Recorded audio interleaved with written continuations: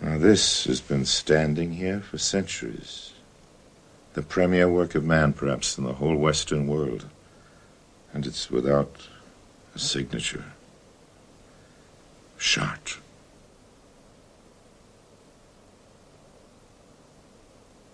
A celebration to God's glory and to the dignity of man. Well, all that's left, most artists seem to feel these days, is man. Naked. Poor, forked radish. There aren't any celebrations. Ours, the scientists keep telling us, is a universe which is disposable. You know, it might be just this one anonymous glory. Of all things, this rich stone forest, this epic chant, this gaiety, this grand choiring shout of affirmation, which we choose, when all our cities are dust, to stand intact, to mark where we have been, to testify to what we had it in us to accomplish. You are listening to TMB DOS. They must be destroyed on sight. The following podcast may contain language and discussions of a frank and adult nature, and spoilers regarding the films discussed are always to be expected. Thank you for joining us. Now start the show, Dr. Rausch. They must be destroyed on sight.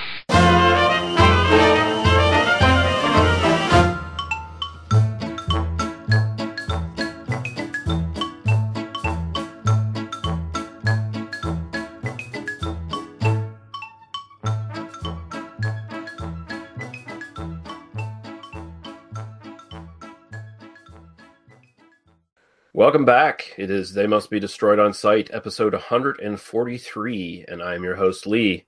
It's pretty, but is it art, Russell? I'm joined by my co-host, Daniel. I started at the top, and I've been working my way down ever since. Harper, how are you doing, sir? How else do you think I got here, really? Yeah, this is on the slow or maybe rapid descent down. And we are joined by our special guest who has been on the show before. We're pleased to have him back.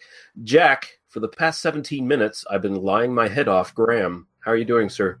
Pretty good, thank you. It's been a lot longer than that. I was convinced mine was going to be, it's art, but is it pretty? Yeah, but I picked it for myself because I'm just that goddamn selfish. So I figured you'd have some reference for girl watching for me, but you know. Well, honestly, when those parts of the movie came up, I wasn't listening to the dialogue. So yeah, so we're going to be looking at what at one point was Orson Welles' last film, F for Fake, from 1974. But before we get into that, we're going to talk about what we've watched in the last little while, and we'll go right to our guest, Jack. What have you been watching? Well, I'm sorry to have to tell you that I went to see the new Wizard movie. You know, the new J.K. Rowling movie. With people with magic wands in it. I went to see that. I kind of went to see it in the hope that it would suck as much as I was told that it would, and I'd get a blog post out of it, and it did, and I did. So I won't go into details about it. It's a terrible film. It's not just sort of politically horrible the way just about everything J.K. Rowling comes out with these days is. It's a really bad movie. It's confusing. It's jumbled. It's boring. It's really bad. And if you want to know exactly how bad, I think it's next Friday. I'm going to have a big long blog post ripping it to shreds. So that was fun. I recently saw it was just been released on DVD. I saw Rupert Everett's The Happy Prince, which is a sort of long-term passion project of his. He wrote it, directed it, and starred in it. It's about the last days in the life of Oscar Wilde. I nearly said Orson Welles. And it's a pretty good movie. I have some sort of criticisms of it. It's structured as sort of what's going on inside Wilde's head, his thoughts and memories and so on in the last few days of his life. And then it kind of cheats by stepping out of the frame of that and giving you scenes where he's not present, and that, and then it continues a little bit after he's dead, and that annoyed me a little bit. No, it's a pretty good film. It's beautifully made, it's beautifully acted, and I like it because it shows Wilde, as a more rounded person than we usually get. It shows him as definitely a man at that point in his life more sinned against than sinning. A persecuted man, a ruined man, a victim very much, but also it shows you that he was a flawed person. He could be, he could be narcissistic. He could be a bully. He could consume the people around him and stuff like that.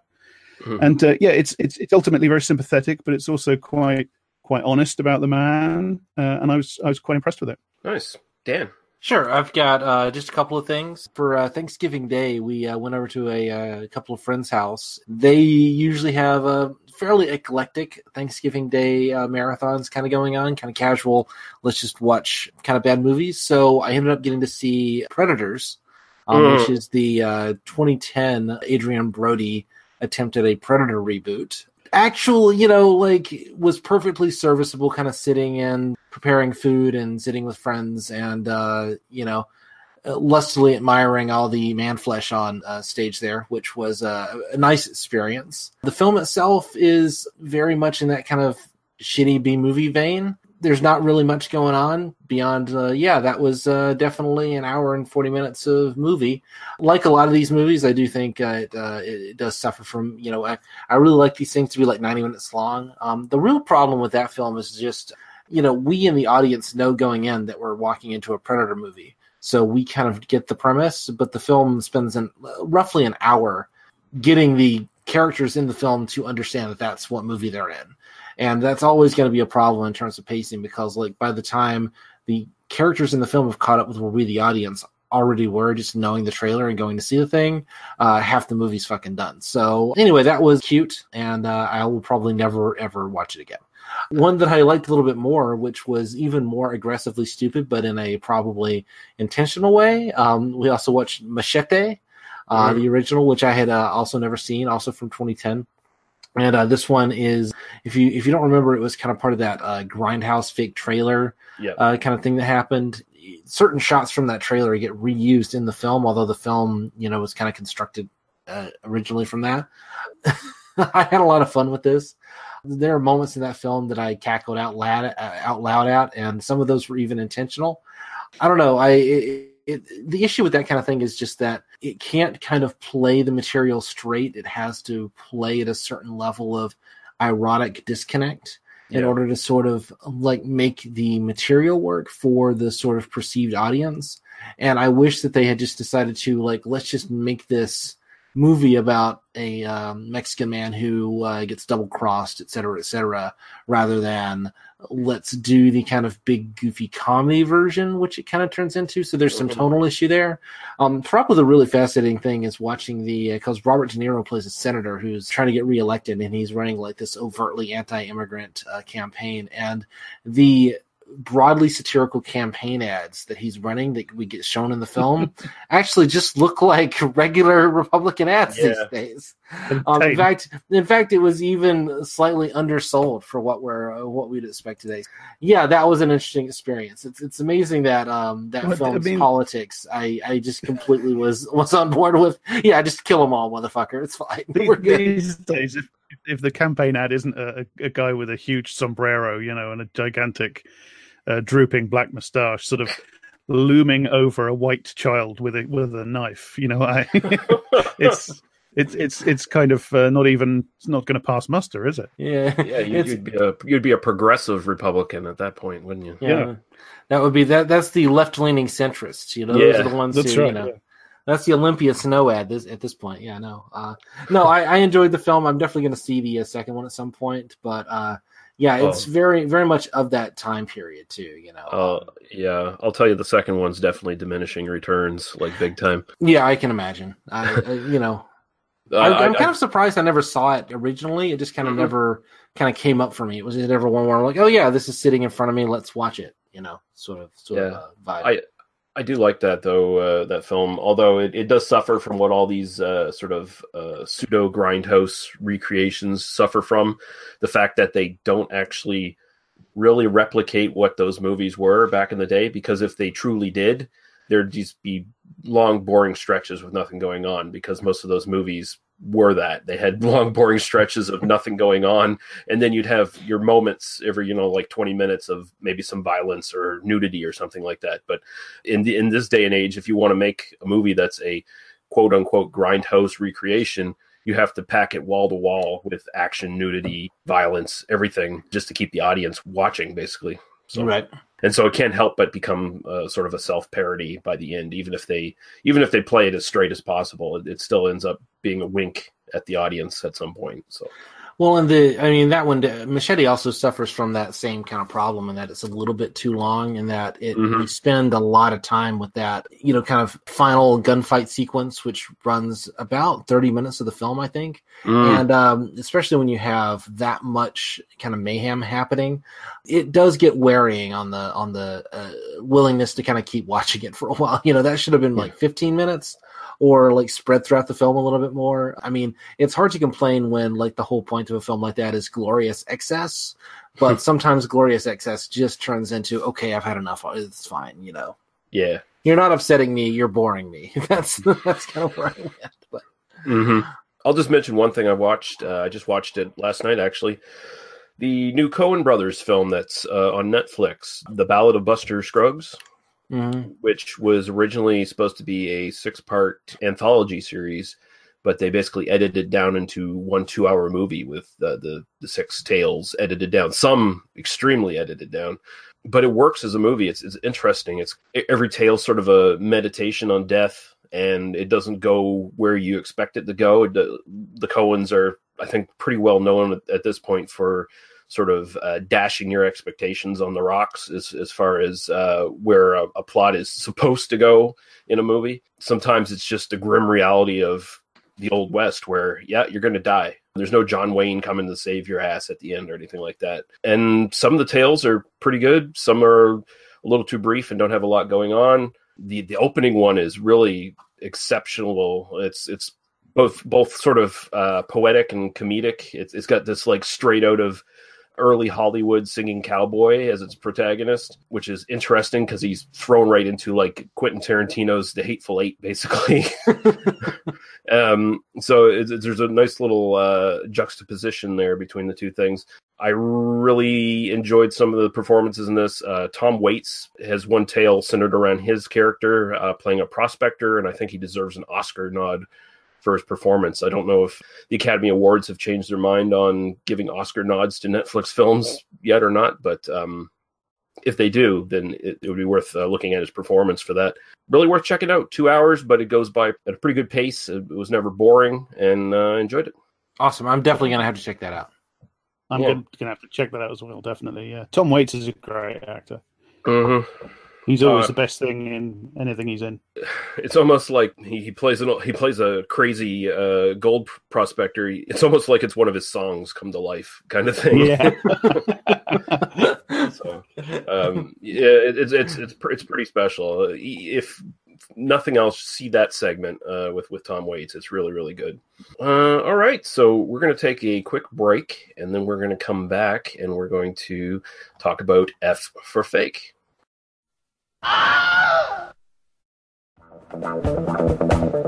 Badasses, Boobs, and Body Counts is a weekly podcast that discusses all things grindhouse, exploitation, drive-in, and B-movies.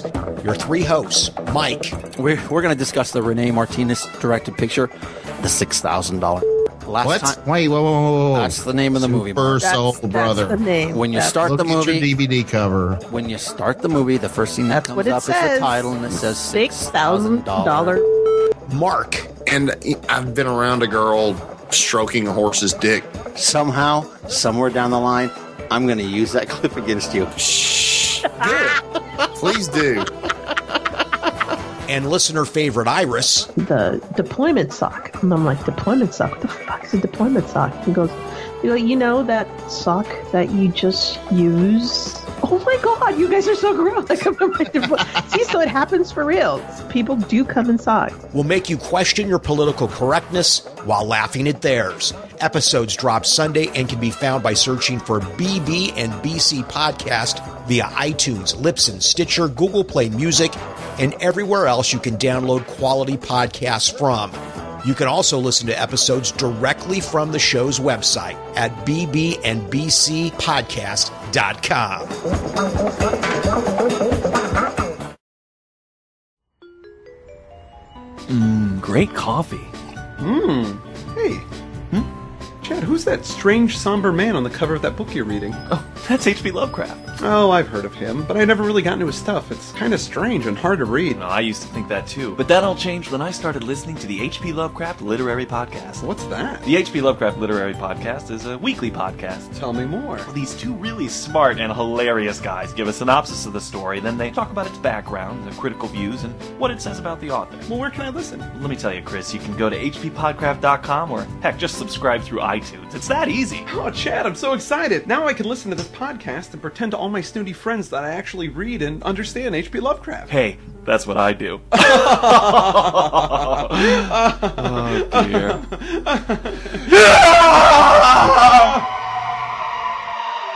hppodcraft.com.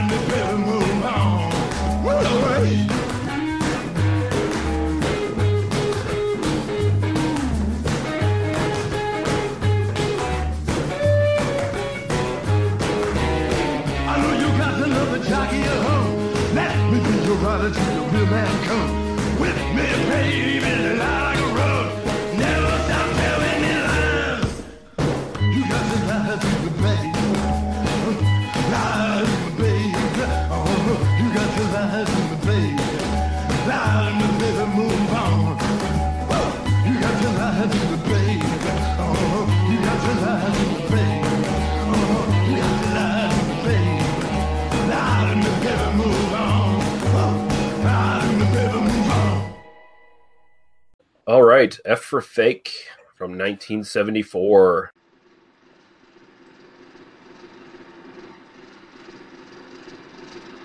Ladies and gentlemen, by way of introduction, this is a film about trickery and fraud, about lies.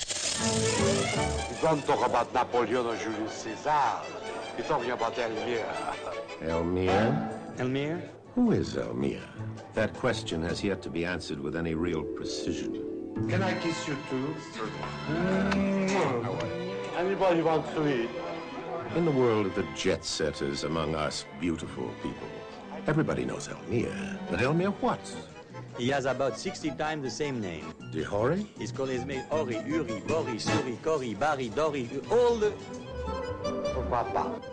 With U-R-Y, 60 names. His real name was Elmire Ferenc Huffman. Then 60 personalities, as much lies and as much real. Well, sounds very Jesuitic. Yes, his world is a world of make-believe. I'm not an actor. Not an actor? Elmire? I'm not an actor. I am not a professional actor. He's a leading actor in this movie. His profession, it's true, is painting fakes. Among all fakers, Elmire is number 2.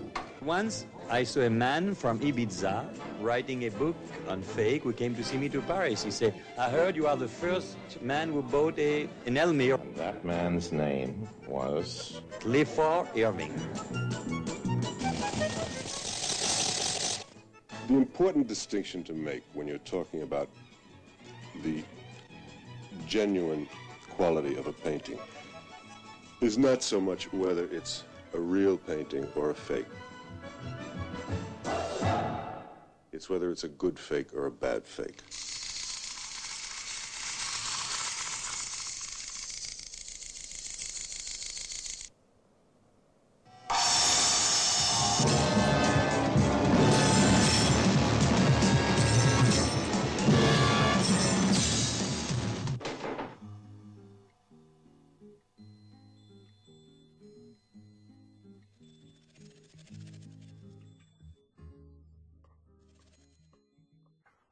Directed by Orson Welles, Gary Graver, Oha Kadar, and Francis Rickenbach. Written by Orson Welles and Oha Kadar. Again, I keep fucking that one up. It's Oya Kadar. It's Oya Kadar. yeah, there we go. Except that's not her real name. No, it's not. Although, I should have just reminded myself it's basically oh yeah, Kadar, basically. If you, oh yeah. Yeah. Again, fittingly. Yeah. I mean, honestly, maybe that's what Orson Welles was thinking when he renamed her. It was just a secret little joke. Secretly, it's oh yeah, Kadar. So anyway, she definitely brings the life to my green penis, is what I was thinking. So this is sort of a pseudo-documentary of sorts, so there's really no actual characters so much in this. It's basically just Orson Welles, Elmire de Horé, who was a famous art forger, Clifford Irving, who was a writer who later became famous for writing a fake diary, basically, of Howard Hughes. It's got Oya Kadar, Joseph Cotton, Francis Reichenbach, Richard Wilson, Paul Stewart, Mark Forgey, just all kinds of cronies associated with Orson Welles for the most part sort of show up in little bits and pieces here. We do have a little synopsis here on IMDb from someone anonymous, so good on you not providing your name for us to laugh at you. Orson Welles' freeform documentary about fakery focuses on the notorious art forger Elmire de Horé. Yeah, freeform. What did I tell you? It's an IMDb. Yeah. Do you actively pick bad ones for this, or do you just kind of pick the? I generally just pick the first one, so I don't really read through them. I'm sorry, I didn't mean to interrupt. I keep forgetting that that if I speak, you'll hear me because I'm so used to just the show. Yeah, so a notorious art forger, Elmire de Horé, and Clifford Irving, who also wrote the celebrated fraudulent Howard Hughes autobiography, then touches on the reclusive Hughes and Welles' own career, which started with a fake resume and a phony Martian invasion. On the way, Welles plays a few tricks of his own on the audience. So, not bad. It's kind of hard to pin down what's going on in this movie at any given time, though. And it's kind of like describe the Mona Lisa. Well, there's this chick and she's sort of smiling. Mm-hmm. Yeah, kind of thing. So we'll start with you, though, Jack. What are your sort of general thoughts on this film? Okay, well, this is one of my favorite movies of all time. I think it's one of the greatest movies ever made. It's one of Welles's masterpieces. I just love this. I just adore this. I've been in love with this movie ever since I saw it for the first time. As it just came on TV. Funnily, I was sort of staying with relatives, not tremendously willingly, and I was very young. God, I think I was like 13 or something, and I was not on the lookout for a art film from the 70s to watch, but I was on the lookout for something to do, and it came on late night TV, and yeah, I've just been in love with this movie ever since. That is such the ideal way to encounter this film for the first time. Oh, yeah, absolutely. Yeah. So what are your sort of general thoughts, Dan? I pretty much completely agree with Jack. I think this routinely ends up on my top 5, top 10 favorite films ever made. It's Welles's kind of misunderstood masterpiece. I think it completely, once you've seen this, I think you understand exactly kind of where he was going with The Other Side of the Wind and what his later career would have been had he been able to keep making films. Kodar is amazing. One of the things with seeing The Other Side of the Wind, and I'm sorry, I know, Jack, you haven't seen it yet, so I won't give details, but what I regret in The Other Side of the Wind is that she is not allowed to show the personality she's allowed to show in this film. That I love her smile, I love her laugh, I love her eyes, I love just kind of everything that she has to you get a better sense of why Orson Welles was so infatuated with her on things other than just the physical. Although there's that too in this than in The Other Side of the Wind. I think it's glorious. The one thing for me is that I kind of knew the gag going into it. I saw Citizen Kane when I was I think the summer of when I was 18, after high school before college, in some English comp class early on. I had to, in college we were writing, you had to write some research paper, and I did a Welles biography sort of thing. And so I read a couple of Wells's, the official Welles biography. I think Citizen Welles I read, and it included a big chunk about this film. And I just it just sounded bizarre. Well, I've got to fucking see this thing. And so I checked it out back when, I think Blockbuster or something had it.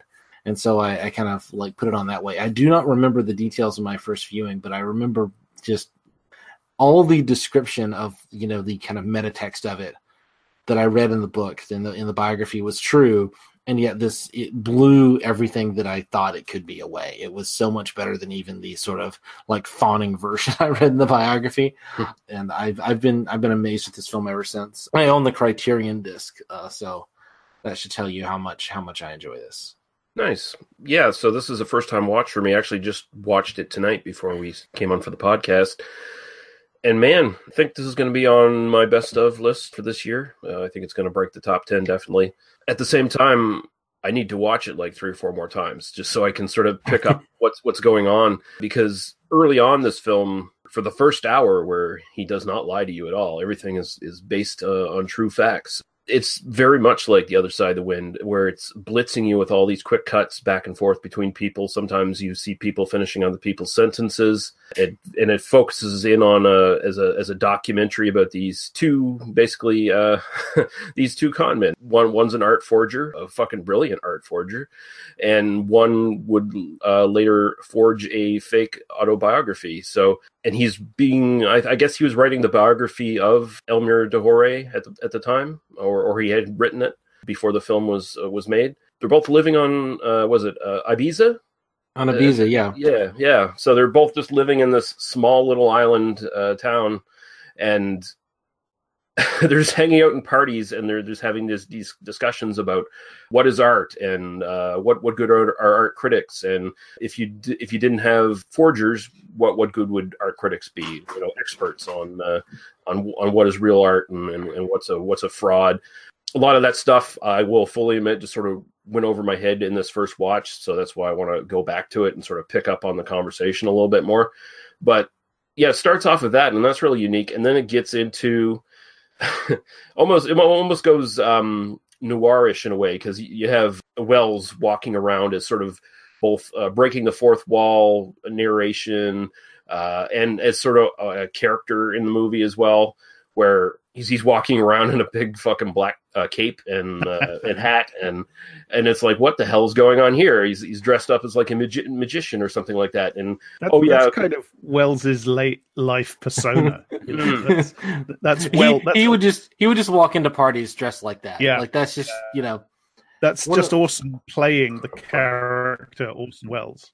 But it's interesting. So he's playing magic tricks for kids, and then he's just talking about fakery, and he gives us this story about a master faker who turns out to be Oha's grandfather, and apparently, as the story goes, she had Picasso paint 22 nudes of her, and then she took them all and sold them or put them in an art gallery. Anyway, then this is basically. Picasso learns of this and then goes trudging off to France to confront her and her grandfather, and discovers that her grandfather burnt all the originals and now only the fakes have survived. But that turns out to totally be a lie. I did kind of suspect that he was going to try something in this film, like, try to flip it on the audience a little bit, but I didn't quite realize to the extent that he would do it.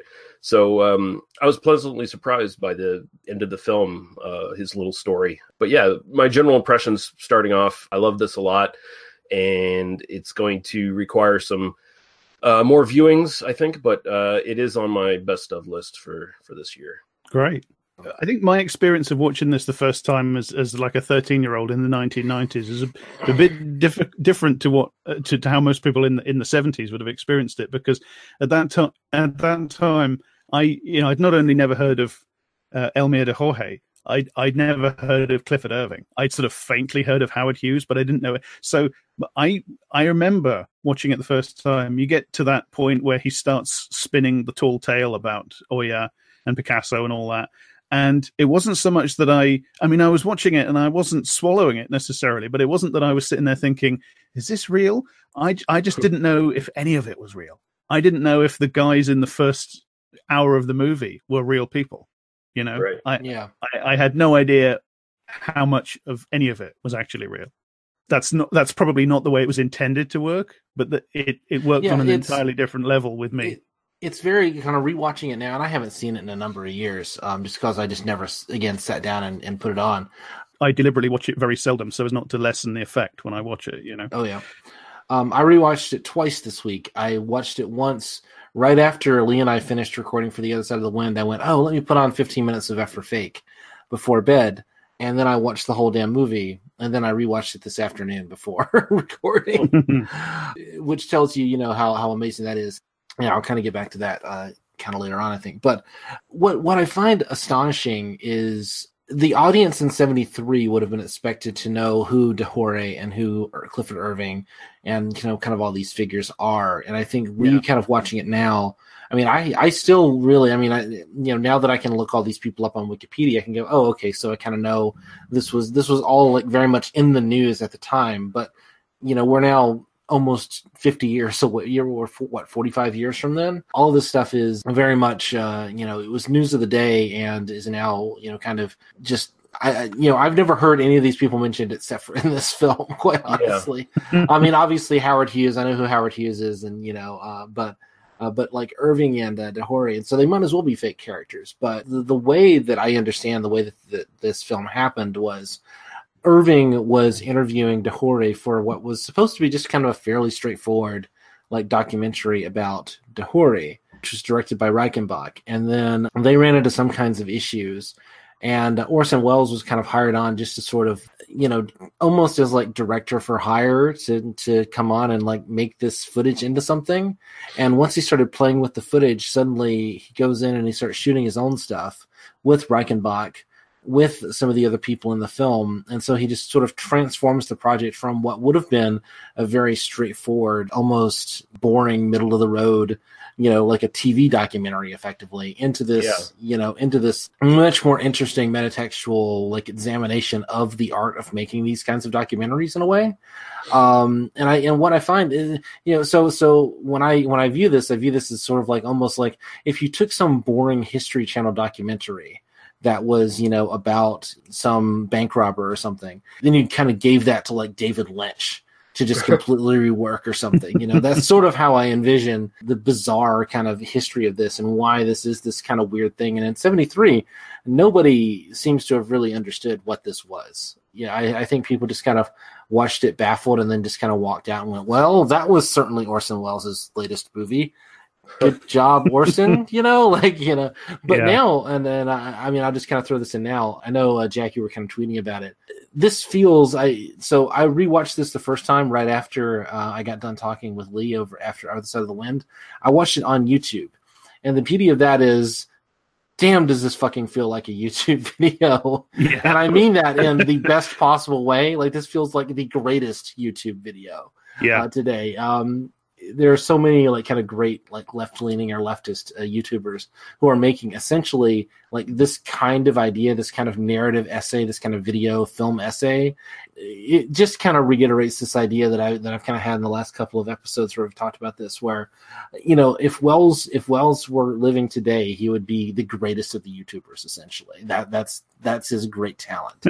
and that's in no way to denigrate Wells's talent. That's to say he's, you know, 50 years ahead of his time, essentially. So I'll stop talking now because I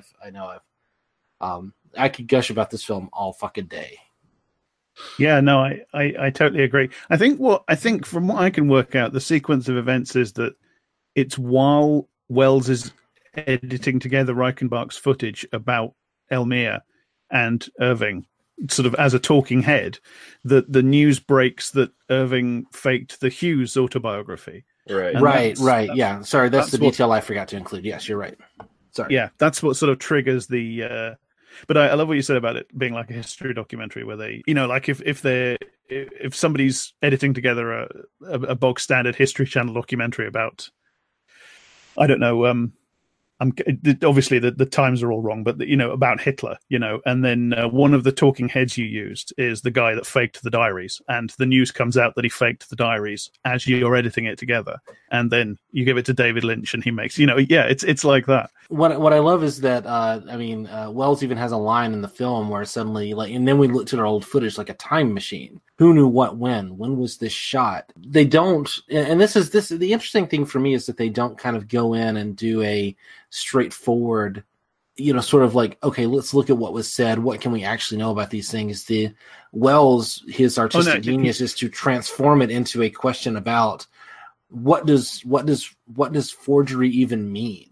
In he's context, aggressively aren't we all committing forgery just by cutting footage, right? You know, so yeah. Sorry, go ahead. Like any other filmmaker would take this opportunity to do like investigative reporting or detective work. Wells is like aggressively uninterested. He's not the slightest bit interested in trying to track down which painting in which gallery is actually by Elmire, or, you know, exactly when Irving got the idea to fake the Hughes book. He raises the possibility that the fake Hughes signature is by Elmire wonderfully by showing us film of Elmire faking Orson Welles' signature on one of his cameras. But that's as far as he goes anywhere near any sort of detective work. He just doesn't care. He's got completely other fish to fry.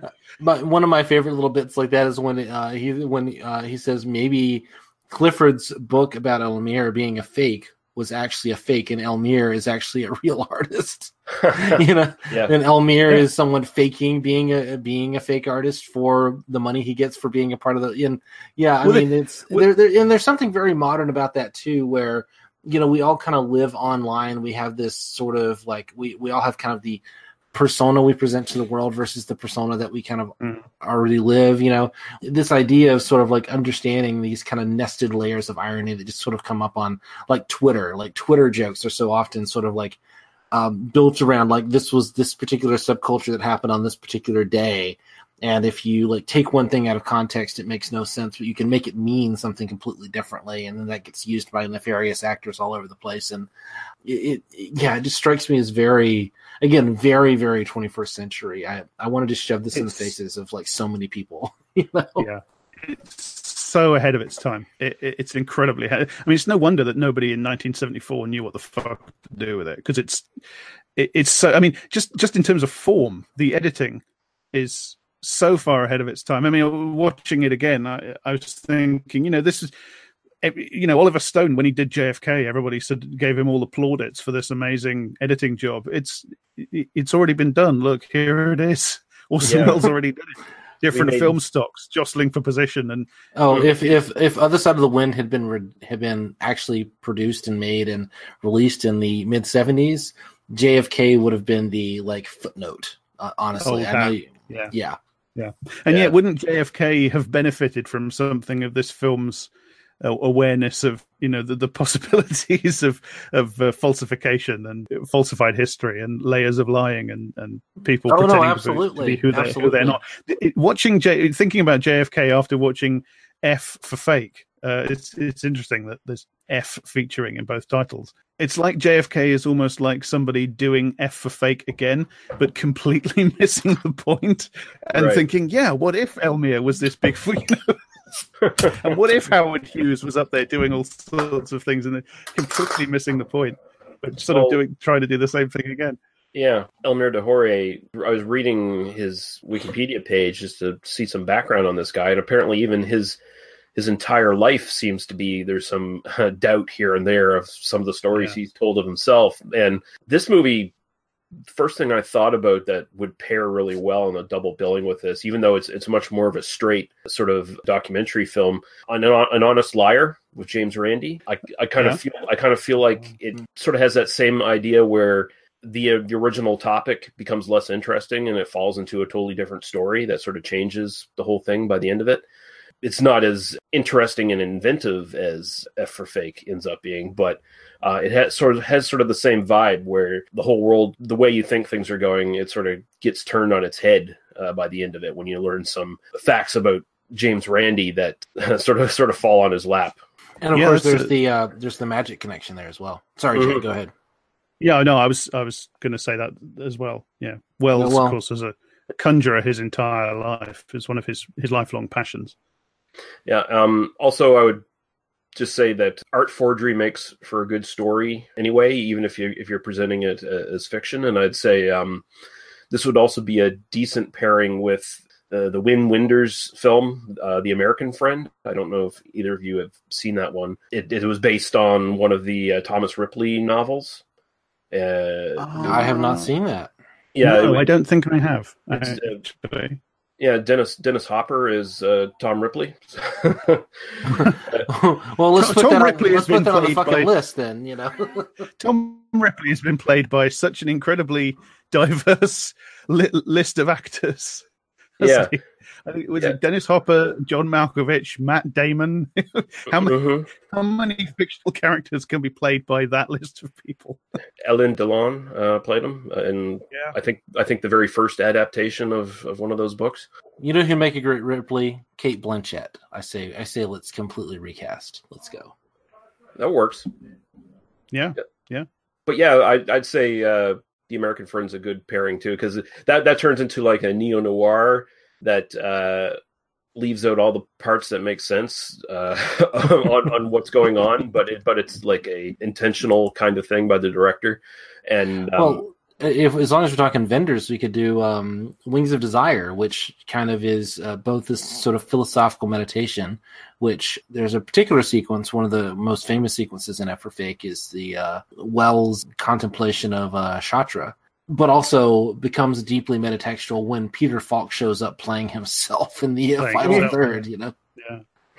Yeah, that's a wonderful. Funny, I was thinking about things to pair it with, and I came up with the Doctor Who story, A City of Death, which is the one where they have loads of faked Mona Lisas, and John Berger's 1970s television series, Ways of Seeing. I totally agree with what you were saying, Daniel, about this being like a proto YouTube video, you know, in the best way of this of these amazing.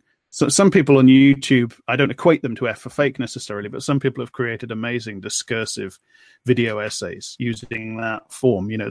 And it's interesting to me that it's taken outsiders, you know, creating gonzo art, so to speak, to catch up with Wells, whereas really barely anybody else has in the interim. But Wells could have, you know, I think it's one of the great tragedies that nobody working in TV sort of saw this and contacted Wells, you know, because there was some wonderful television documentaries in the 70s. And when you look at the complexity of filmmaking that went into, and the money and that went into, and the sort of auteurish control that went into series like Bronowski's Ascent of Man and series like that, it's such a shame that somebody at the BBC didn't call Wells up and say, look, we just have some money and make television films for us. Yeah, you know what Wells would have got offered in the 1970s. He would have got offered like a new iteration of Night Gallery or something, and just be the host of that, you know, and just kind of waste. Yeah, they would have wanted him sat there in a bow tie telling charming anecdotes. Mm-hmm. Which would have been awesome, but not in the same way. No.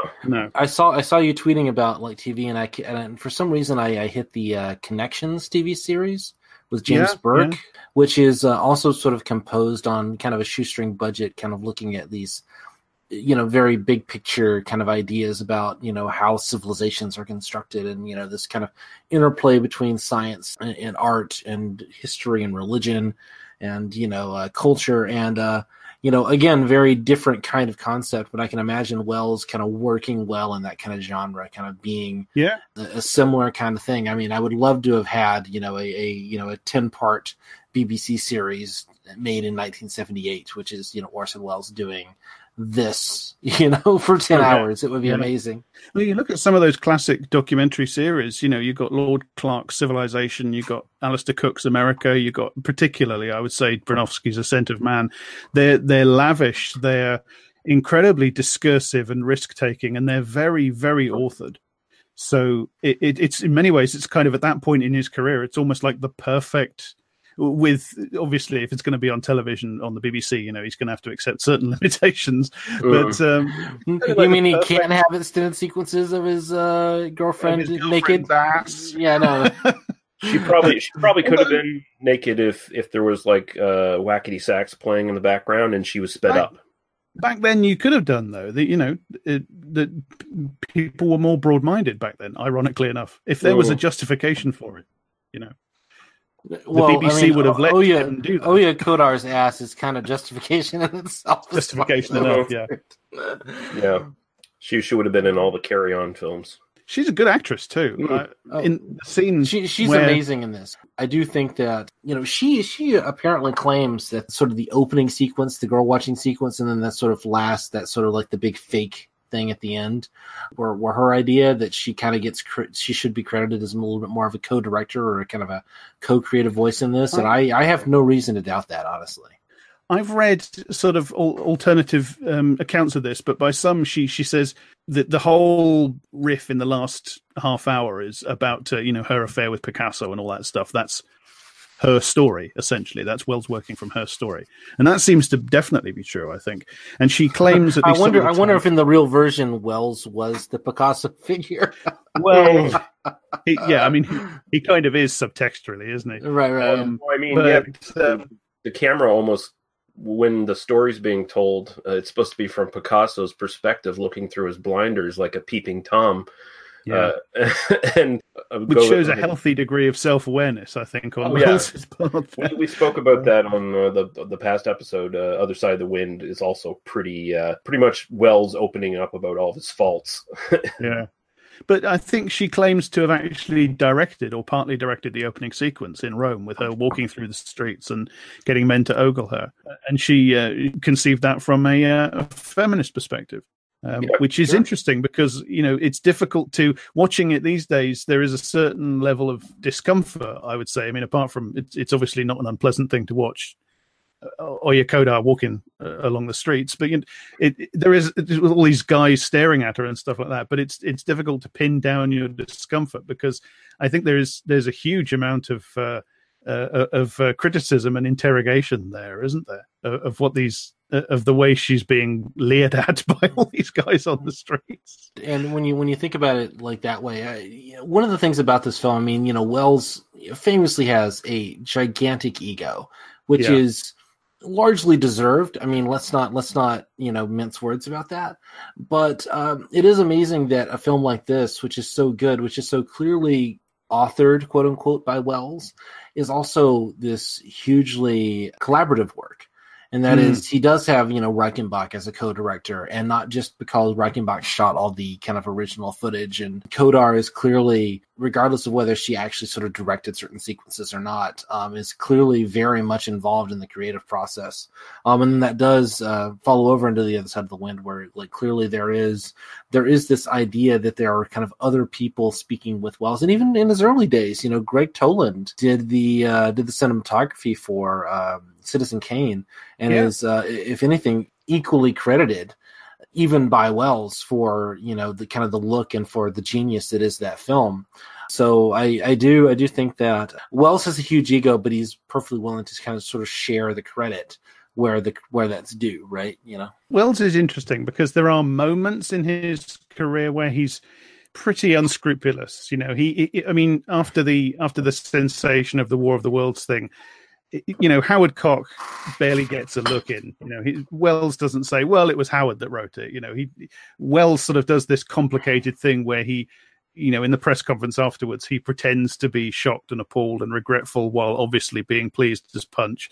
And then through the rest of his career, including in this film, he does this thing where he sort of kind of pretends that he knew that the War of the Worlds broadcast was going to have that effect and that he wanted it to happen and he was planning it, where of course he didn't at all. No, not at all. Accident. They didn't even know it was happening until. Are you saying there might be some degree of obfuscation and lying in terms of like Wells's participation in the War of the Worlds in this film? I don't believe you. No, I think it sounds like that the audio we hear is not actually from the original Mercury Theatre broadcast. No. It's a complete mock-up. It's not even a new version of the script. It's just completely new material.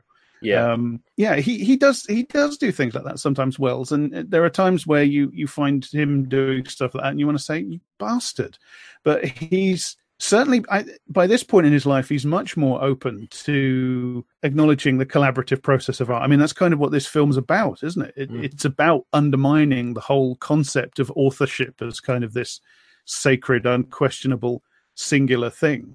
And it's almost like spending 20 years, bumbling around Europe begging people for money, maybe might have humbled him just a little bit, you think? There's this weird paradox where you get to this stage in his career. This is the late stage of Wells's career where he's now making completely independent films where he has total creative control because that's what he wants, apart from in contrast to almost every other part of his career. He now has complete creative control. And so these films have an intensely personal authorship, these late period films. And they are the best films of his career. Personally, I think the last 4 or 5 feature films he made are his greatest movies, in my opinion. But, and that's not a coincidence, that there is a degree to which you give Wells that level of control and creative mastery over the project, and his authorship of it creates this series of masterpieces. And yet these films, because as you say, he has to struggle to get them made, he has to work in this great big collaborative process. They're incredibly collaborative movies. And this is kind of his great sly winking acknowledgement of that, isn't it? This film, I think. Yeah, that and The Other Side of the Wind both kind of draw from that same source, I think. I mean, The Other Side of the Wind is so fucking collaborative that it's insane, but especially just because he had to make it with different people over a period of many, many years. It's just, you can't help but acknowledge all the other voices involved in it. The thing about being a raging narcissist, as he undoubtedly was, is that he's fascinated by himself, and he's also a very intelligent man, and he's very interested in truth, because I think truth is absolutely Wells's guiding passion. That's what his entire artistic career is about, trying to tell truth, trying to get at truth. Yeah. So while he's incredibly narcissistic and self-obsessed, he has those two other redeeming qualities, that great intelligence and that great passion for truth. So he's sort of staring at himself all the time, but he's seeing what's really there, and then he's being honest about it. That's an incredibly appealing persona, I would say. Isn't there some sort of I believe there was some line in the film about forgers in some regard help illuminate the truth, even with their lies. Well, there's a sense of that. Sorry, this gives me an excuse to kind of dig into like the art world. One of the things that's kind of stated is that, the reason all of this like kind of art forgery matters is that there are people, there's a market, there's money is changing hands, and that a convincing fake can be worth, tens of thousands of dollars. And the film doesn't examine why is that so, but the reason is because like really wealthy people use this as a store of value. And like the reason that these things are valuable is because somebody is inflating that monetary value due to some sense of artistic value, but that artistic value has to sort of be connected to this sort of wisp of authenticity that some individual person that we can identify has to have made these lines in order to like justify sort of the prices of these things, the prices that are paid for these things. That's why you kind of need to watch this in conjunction with Ways of Seeing, because John Burgess says, these things suddenly the original has value because it is the original of a load of copies. Yeah. Stephen Jay Gould. I haven't seen Ways of Seeing. That's something I've been meaning to watch for some time since you mentioned it to me, Jack. I'm reminded also of there's a Stephen Jay Gould essay where he talks about authenticity in terms of he got to touch some objects that Charles Darwin once held, or he got to one of the tortoises that Darwin collected from the Galapagos Islands. He got to kind of be with that tortoise and touch it and say, I've my Darwin number is 1 or 2 because I've touched something that Darwin touched. And why does that matter to us as a sort of psychological phenomenon? I mean, sorry, I brought that up, but I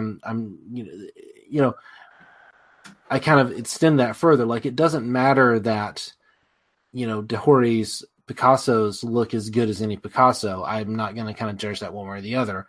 I'm assuming that, 99% of people, 99% plus worth of people, even the quote unquote experts, can't tell the difference.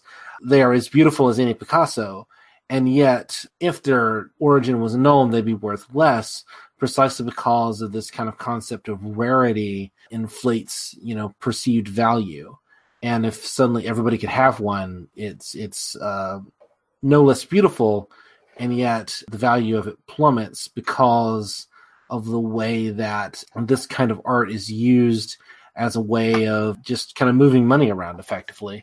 And I think that's one of the things that's not explicitly built into the film, but I think that's definitely something that the film is touching on. And that is the existence of this art market kind of makes this both possible and makes it inevitable, but also absent that kind of market, we would ultimately have better art. Like, we would live with better art because, it would not be as valued in that same kind of way. He doesn't go there exactly, does he? But he's definitely interested. I mean, the film is very concerned with the idea that art exists in this tortured relationship with commerce, where, it's both the work of the artist is both kind of deformed and devalued by the fact that it's commercial, and at the same time, the commercial value sort of stimulates its existence in the first place. And the fact that you need these people to arbitrate, as it were, the relationship between what the artist does and its reason to exist in the world we have, the commercial world, and those people, those experts, the critics. And you can, it's very easy to see why issues like that are of concern to Wells. The relationship between artistic creation and money, and how the business side of it dominates the artistic side of it, and how the people in the middle, really with an incredible amount of, and this film it's not the slightest bit afraid to say that their power is kind of just completely unearned. They have feet of clay. These people in the middle arbitrating this, the critics, the experts, who have basically, barely a leg to stand on, if any. Yeah. He said something, I think it's Dehory himself says that most experts are just superficial experts. They don't have any real expertise or really any appreciation. They're just self-styled experts. And Irving tells the anecdote about taking Modigliani's from one gallery to another, and one saying, and he tells the guy in one gallery, this is a fake, and the guy says, oh yes, you can see because X, Y, and Z, and then he tells the guy in the next gallery, this is real, and the guy says, oh yes, you can tell because X, Y, and Z. And then there's another layer of irony to that, of course, because this is Irving talking, so that story could be a bunch of bullshit. I mean, ultimately anything in this film could be a bunch of bullshit. I mean, and even the way that like the magic tricks are shot, Wells is drawing your attention to the fact that, yes, I'm shooting a magic trick, and that way means that you're assuming that I am doing this in sort of real time to kind of a real person, and that this is sort of a real trick that I'm doing physically. And yet the fact that it's on film and the fact that there are edits involved means that I could be faking this with a paid participant, who's just pretending to be fooled. Like, everything in this film is ultimately up to grabs. Even, Wells is deliberately manipulating footage that is clearly shot at different times and in different days and different, kind of camera angles, but he's using it as to pretend like two characters are having a conversation. Right. He does this 2 or 3 times in the film. Yeah. One of my absolutely favorite sequences in the entire film is when he intercuts pregnant silences Yeah. From two completely separate interviews, one with Irving and one with Elmire, and intercuts them so that it looks like, these two guys are both silently pondering stroke evading the question. Yeah. It's so clever. It's so clever. But again, as I have mentioned at least 3 or 4 times on this podcast, Welles, he started his film career. He took the negative, he took the film Stagecoach and re-edited it a bunch of times, and he taught himself how to make films by editing Stagecoach. Editing was always Welles's passion. Yeah. I think that was always the point of the process that he loved the most. Sitting there with all of it at his fingertips and the moviola, and cutting it. They spent a year cutting this movie. He and 2 collaborators, both of them women, actually. They spent a year cutting this film. Editing is it's people think, like sort of the naive thing is like, oh, editing is taking stuff out. No, editing is putting together. Editing is making the thing out of the bits and pieces that you have that you've assembled, that you've made previously. But particularly in terms of a film, editing is the process of this is how we actually tell the thing that we're actually going to tell. And I think it's amazing that's where that Welles, who was an actor before this, who had had this experience on the stage, who had this experience in radio, kind of like his first experience with film was not kind of with cameramen or with actors or anything. It was completely, he sat with a brilliant film and made a bunch of different movies out of it, and then learned how to make movies that way. There's no better example of where that leads than F for Fake, because it's completely just constructed out of, he's just making stuff out of this pre-existing thing and then shooting little inserts effectively, to build this brilliant piece of work. I'm sorry, I'm just so in love with this film. Again, I could gush about it all day long. It was always Welles's genius, and I think he was a genius, if that word means anything. Yeah. Oh, sorry. Just to throw in, Citizen Welles is very much about the central thesis of that is that Welles is sort of breaking that fourth wall, involving the audience and sort of making people question the boundaries of the art and the artist and the audience, and the scene and the scene. The seers and the scene was fundamental to Welles's art from the beginning, even to his days on the stage. So sorry, go ahead, Jack. I very much agree with that, and the editing is actually, the point about editing is key to that, because Welles's genius is all to do with editing. In a sense, it's all to do with shaping material that's already there. I mean, he has a great deal of creative input into the scripts and stuff like that. But he is for all that he's kind of the ultimate cinema auteur, the ultimate cinema genius. This is the image we have of him, and the image that he sort of had this tortured relationship with, because it kind of flattered and irritated his ego, and the image that he plays and then deconstructs in this movie. For all that he is that, he is a deeply collaborative filmmaker. Citizen Kane is the vision first and foremost of Mankiewicz. It's the story that he really wanted to write, and then Welles takes it and shapes it and filters it through himself, and that's what he's doing with F for Fake. He's taking somebody else's documentary about somebody else's book about somebody else's life, and then his partner's stories about herself, tall stories about herself and how she's seen by men, etc., and then he's adding his own collaboratively adding his own feelings about himself and his own career, and he's shaping that into this wonderful, it's so for something that's so made of so many different pieces and so fast paced, it's so incredibly cogent, it's miraculous. But the point I wanted to get to was that it's always about editing. If you listen to the Mercury Theatre radio adaptations, what he does is he takes the one about Dracula, which I'm probably going to be writing about at some point in the future. He cuts it right down to the core elements, and he shapes them into something new that's incredibly fluent and cogent and direct. And that seems to be, it's what he does with his Shakespeare productions. He cuts huge amounts of the text, but he gives you something that he shaped from the original source material. He turns Julius Caesar into this thing about the rise of fascism back when that was a relevant and new thing to be doing.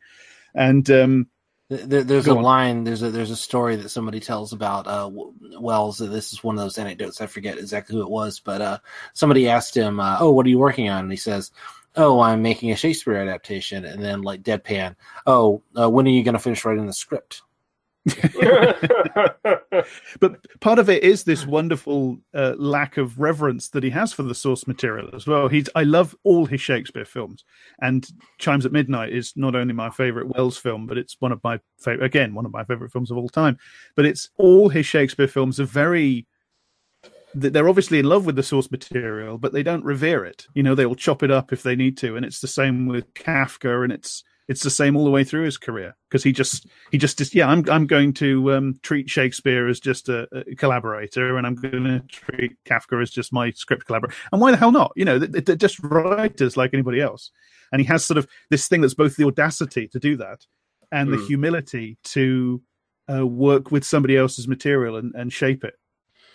Yeah, like I said, I'm gonna have to watch this a few more times so I can actually speak somewhat intelligently about this.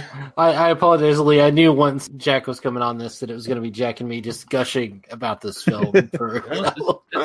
Hey, Daniel, it's all right.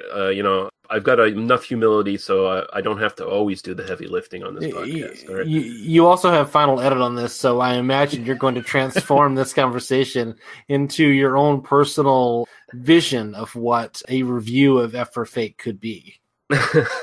We'll see. This will be a podcast about the rise of fascism. That's what's going to be. Well, kind of every podcast is about that now, isn't it? So, every podcast in 2018 is kind of that. Yes, unfortunately. Yeah. So, do we have any final words on this, or do we want to move on to the one piece of trivia I have for this? You only have one piece of trivia on this? Yeah, there was only like a handful of things. We pretty much covered most of what I found talking about it. So. The only thing I would ask, and I'll just ask this parenthetically to Jack now, it would be interesting if you had anything to say about the Chartres sequence, because I think you might. I've kind of had my say on it, but that would be the one thing that if we were going to do kind of one more little like 5-minute thing would be to just kind of get Jack's opinion of that. Yeah, I think I've kind of said it already really in other ways, but yeah, it's gorgeous. It's very moving, and the point of it is the point of it is worn very much on the sleeve, I think, isn't it? It's that the point is the result. The point is the beauty and the meaning of the result, and how long it endures and what it means to people. And ultimately, that's got a lot less to do with anybody's name being stuck on it, and the glory or the credit going to any one person. And of course, something like the Cathedral of Chartres, it's going to be an enormous collaborative enterprise. It can't not be. There might have been somebody who was more responsible for designing it than another, but it's in the end, it's one of the. I mean, Wells sees it as this great achievement of civilization, and it's an incredible collaboration. Maybe not what we would now think of as an equal or a democratic collaboration. Maybe there were problems with the circumstances, from our modern point of view, but it's still people working together and from an an intense feeling of devotion and collaboration. And I think one of the things, he sounds so moved when he talks about it, and of course the passion in his voice is completely fake. He's acting. But I'm unapologetically of the opinion that Wells was a brilliant actor, by the way. I don't hold with this crap about him being a bad actor. I think he was a great actor. And he knows just when to overplay it. And he deliberately overplays it, I think, when he's talking there. It's sort of the last words of that sequence. He has this tremble of emotion in his voice. And it's so thick. It's laid on so thick, but it works. And that's sort of a motif for the film, isn't it? Because you need that level of fakery, that level of artifice to get the sincerity across. Yeah. The only other thing, sorry, one more. I said one more thing, and now it's two more things. I love in that final sequence where Kodar and Wells wearing the hats and the suits. They're so cute together. They're so cute. I love Kodar, and I love her undressed. I love her dressed. She's just amazing. She's, by some accounts, she's a bit of a cantankerous, awkward person. Although when that's coming from people like Bogdanovich, how much credit do you give it? This is something this is something I said in the last episode, which you didn't note there, Jack, or you haven't listened to. I haven't listened to it yet because I haven't watched the film. When in a post Me Too world, anytime that a woman on a movie set or a when that kind of negotiation is described as difficult. Yeah, I have a very low opinion of the veracity of that. Yeah, no, I agree. And she was so good for him. I think his last films, I think they're his greatest films, and they're shot through with a new kind of humanity. I think it's not just her. I don't want to sort of fall into the trap of thinking that she was his muse in that sort of old-fashioned sense, and that she softened him with her, her femininity or any of that crap. But there was obviously something in that relationship that was transformative for him, because his last few films are so much more intimate and open, and they're so much more sexual apart from anything else, and they're so much more. She's a clear creative. It's not that she's his muse; that she's a creative partner in a way that is, a collaborator. She's someone who's bringing as much as he is to this, and he becomes the auteur he was always meant to be through this intense collaboration. Again, imagine if Kodar had been able to get funding for her own films. Kodar might have had a brilliant directorial career had the sort of finances been around, had the system not been so weighed against her for so long. And sorry, that's the other thing. I was just gonna mention a more minor point just before we kind of wrap up here. Is the way that Kodar delivering the sort of the quote unquote Picasso lines versus Wells doing. The way that conversation plays out, and where they kind of switch roles from time to time, and even it's all completely understandable how it's put together. It's all completely understandable who's supposed to be speaking at any given time, despite the fact that really it's just two actors doing multiple roles, doing multiple perspectives over some long stretch of time. And the writing of this kind of fake Picasso, it has a level of verisimilitude, it has a level of reality. Like, you can imagine that little sequence being its own little short film and being lauded just on its own, kind of merits. Again, it's just fucking miraculous. I'm gushing now, but it's so layered, and it's so complicated what's going on, this back and forth game, and yet it's so cogent and fluid and comprehensible. And it's got all these implications that just come at you thick and fast, and yet you catch them all as they come. And then you catch the shifts in the not only the shifts in the sort of power play between the two characters Kodar and Wells are playing, but also the minor shifts in the relationship between Kodar and Wells as they play these characters talking to each other. It's so brilliant. It's just one of the greatest things anybody's ever done. I love this film so much. Oh God! Talking about this film, I literally rewatched this like 2 hours ago. Yeah. I now want to sit down and watch it again. I want you and I to sit down and do a commentary now. Let's do it right now. I'm down. That's fine. I just want to say one other thing, which is that I love this sort of the debauched sort of atmosphere of 70s party life in this film. I love this. It's everybody just dropping into each other's houses and in and out of restaurants, and everybody's smoking, and the air's thick with cigarette smoke, and everybody's boozing, and everybody's eating, and everybody's wearing gigantic floppy bow ties and just shit talking in these wonderful 70s parties. It's just, you get this sense of this gang of people that just go from party to restaurant constantly in this fog of champagne and cigar smoke. and yet Wells is still polite to the waiter, which is one of those like. Yeah, he directly looks at people when he talks to them. He gives them that respect, whereas any other person might not look at the waiter. They might just be kind of dismissive, even if they say a thank you. But every time he says like a thank you or whatever, he's looking right in your eyes, and he makes it mean something instead of just being flippant. You just get this sense with Wells that he loves people. He loves himself very, very much, but he loves everybody else too. He just loves human beings. Yeah, he's just enraptured to be surrounded by people. You see the camera following Elmir around Aviza, and by the way, he's wearing this like almost like Conan the Barbarian fucking belt. And it's like apparently he knows everybody on the island, so he's just walking around. I want you to come to my party Saturday. It's like, come to my party Saturday at 8:00. And so then everyone's at his house, and there's endless wine all around. Even though Dahoré was basically almost in poverty because he didn't really make all that much money off his forgeries as opposed to the art dealers. He was bilked out of all the proceeds from his crimes that should have gone to him. He's living basically on the in that house that he didn't own because one of the dealers that used him basically as a forgery factory and then took all the money.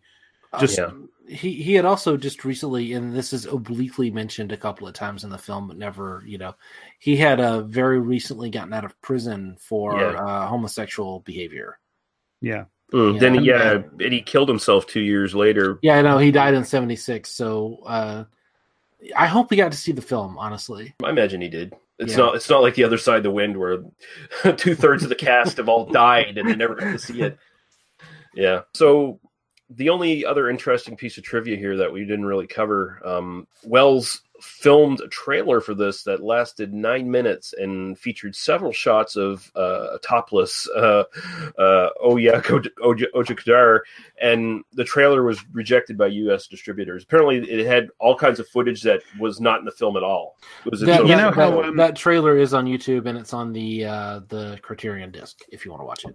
It is. The guy in F for Fake who plays the news reporter is actually Gary Graver, who's Wells' director of photography at this point, and his sort of collaborator and factotum for the last 15 years of his life. And he's got a much bigger role in the trailer, funnily enough, playing a sort of presenter of a TV documentary. And it's the trailer is very Python-esque. I was reminded of like Eric Idle pretending to be a documentary presenter in the trailer. Yeah, you get hints of that in the film too when you do see the little cuts to that sort of mock documentary thing that he's doing, where eventually it breaks down to the point where, this is bullshit.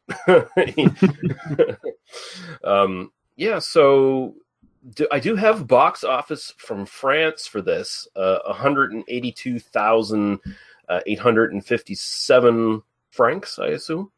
According to Wikipedia, that's admissions. But, admissions? Oh, okay, yeah. So who knows how this did? I don't imagine it probably did all that well because it was critically panned in the U.S. for the most part. Take it, most people just didn't understand it back then. So you got to think in '73, this would have played a handful of art theaters. This would have been for Wells Completists only in a handful of major cities. Mm-hmm. And people would have seen it. Basically, these are really wealthy New York Times subscribers, and fuck those people, right?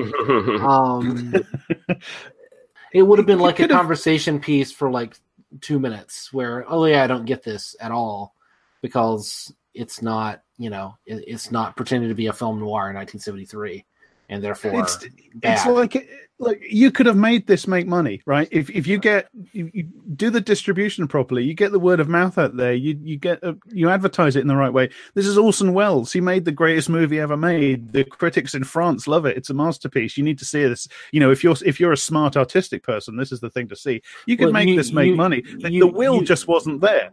You played in the underground, and even in '73 there would have been the hippie theaters. You'd have played it. You play it to the counterculture. The counterculture should have embraced. Imagine if this had gotten out there and the counterculture had embraced it early. We might have gotten this kind of really interesting kind of underground remix culture with films among the hippies. We could have averted the entire rest of the 20th century. But he does basically create an entire new genre of cinema in this film. He creates. I mean, he himself didn't call it a film essay, but and I suppose it is. It's not a documentary exactly. It's not an essay exactly, but it's something, and whatever it is, it's very new. And it deserved the opportunity to catch on with people. And Wells always said that they could have made Citizen Kane work if they just take it and show it in tents around the country and market it as the film that the rich and powerful guys that run newspapers don't want you to see, Yeah. And of course, the rich and powerful guys that run newspapers are also the rich and powerful guys that run studios, and that's the whole thing behind Kane and all that. And he was right. And again, it proves his thesis, doesn't it, that the art is completely hostage to this world of commercialism, and the world of commercialism didn't want anything to do with this because it was a bit too close to home. And the experts, the know-nothing experts in the middle, the art critics, the cinema critics, Pauline Kael, all these people, his arch enemy, they duly took their cue and said, "Oh no, it's not worth bothering with. Don't watch it." So in a way, it's failure. It was very disappointing to him. He saw himself as having created something very new with this movie, and he wanted to keep on making movies like this. He saw this as the first of a series. Tragically, that never happened. But in a way, its failure is, in yet another wonderful metafictional twist that's completely apt, the failure of this film completely proves its point. Yeah. And it's not like Pauline Kael became a character at The Other Side of the Wind. Not that I'm trying to convince you. Not that I'm trying to convince you to see The Other Side of the Wind as soon as possible, Jack. I'm going to. I just, the conditions need to be right. Yeah, that's fair. Yeah, saving it for the right moment. So DVD. This is big. This is big for me. Oh, as I said in the last episode, I literally have been waiting 20 years to see The Other Side of the Wind, and it lives up to it. It okay. We'll leave it at that. Okay. Yeah. DVD. Tell us about the DVD, Jack. The DVD details for this film are as follows. 2 Criterion Collection releases from 2005 and 2014, and that's basically it. There's no Blu-rays or anything like that as far as I can tell. So, not that you really need it. You don't really need a Blu-ray of this. But I have the 2005 Criterion. Yeah, so there you go. So, Daniel, what are we doing next episode? Well, we're going to continue on this heady headspace of art films that deeply question the nature of the medium of film itself. And we're going to dip our toes into the au revoir, if you will, of Arnold Schwarzenegger. And we're going to be taking a look at his 1985 film Commando, which had about as big an impact on me when I saw it when I was 7 or 8 years old as F for Fake had on our friend Jack here. And The Running Man, which probably also equal, about the same.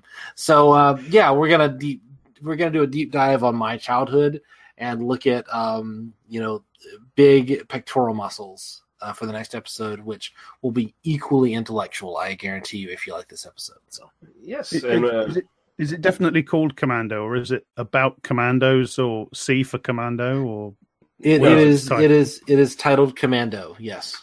Right, okay. Yeah, C for Commando. So, and we're going to have potentially a special guest on that episode as well, which will probably lower the standards even more, and he'll be proud to do that, by the way. So I'm not. I think I speak for myself. Jack, if you want to come back and talk about Commando and The Running Man, you're welcome back alongside our other guest. I think it would be an amazing experience. But, yes, yes, indeed.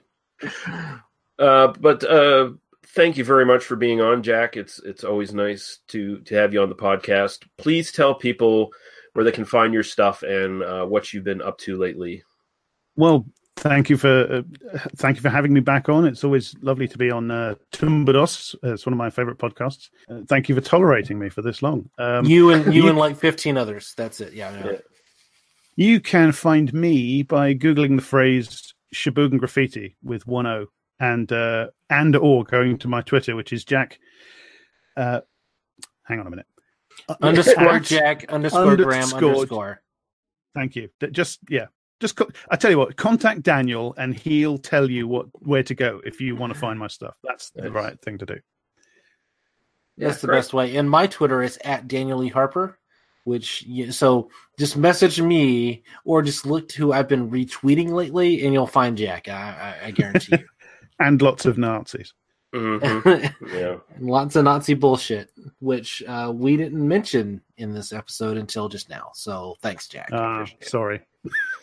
Yeah, well, we did talk about the rise of fascism a little bit, So, Slightly, yeah, slightly. So you can find this podcast at tmbdos.podbean.com, where you can find all of our other episodes, all of our requisite links to Apple Podcasts, YouTube, Facebook. Join the Facebook group, They Must Be Destroyed on Sight on Facebook, and you'll find out what's coming up on the podcast, and you can interact with us and tell us how great we are or how utter shit we are. Either way, we welcome both things. And until next time, we'll be back with some Arnold Schwarzenegger. Cheers.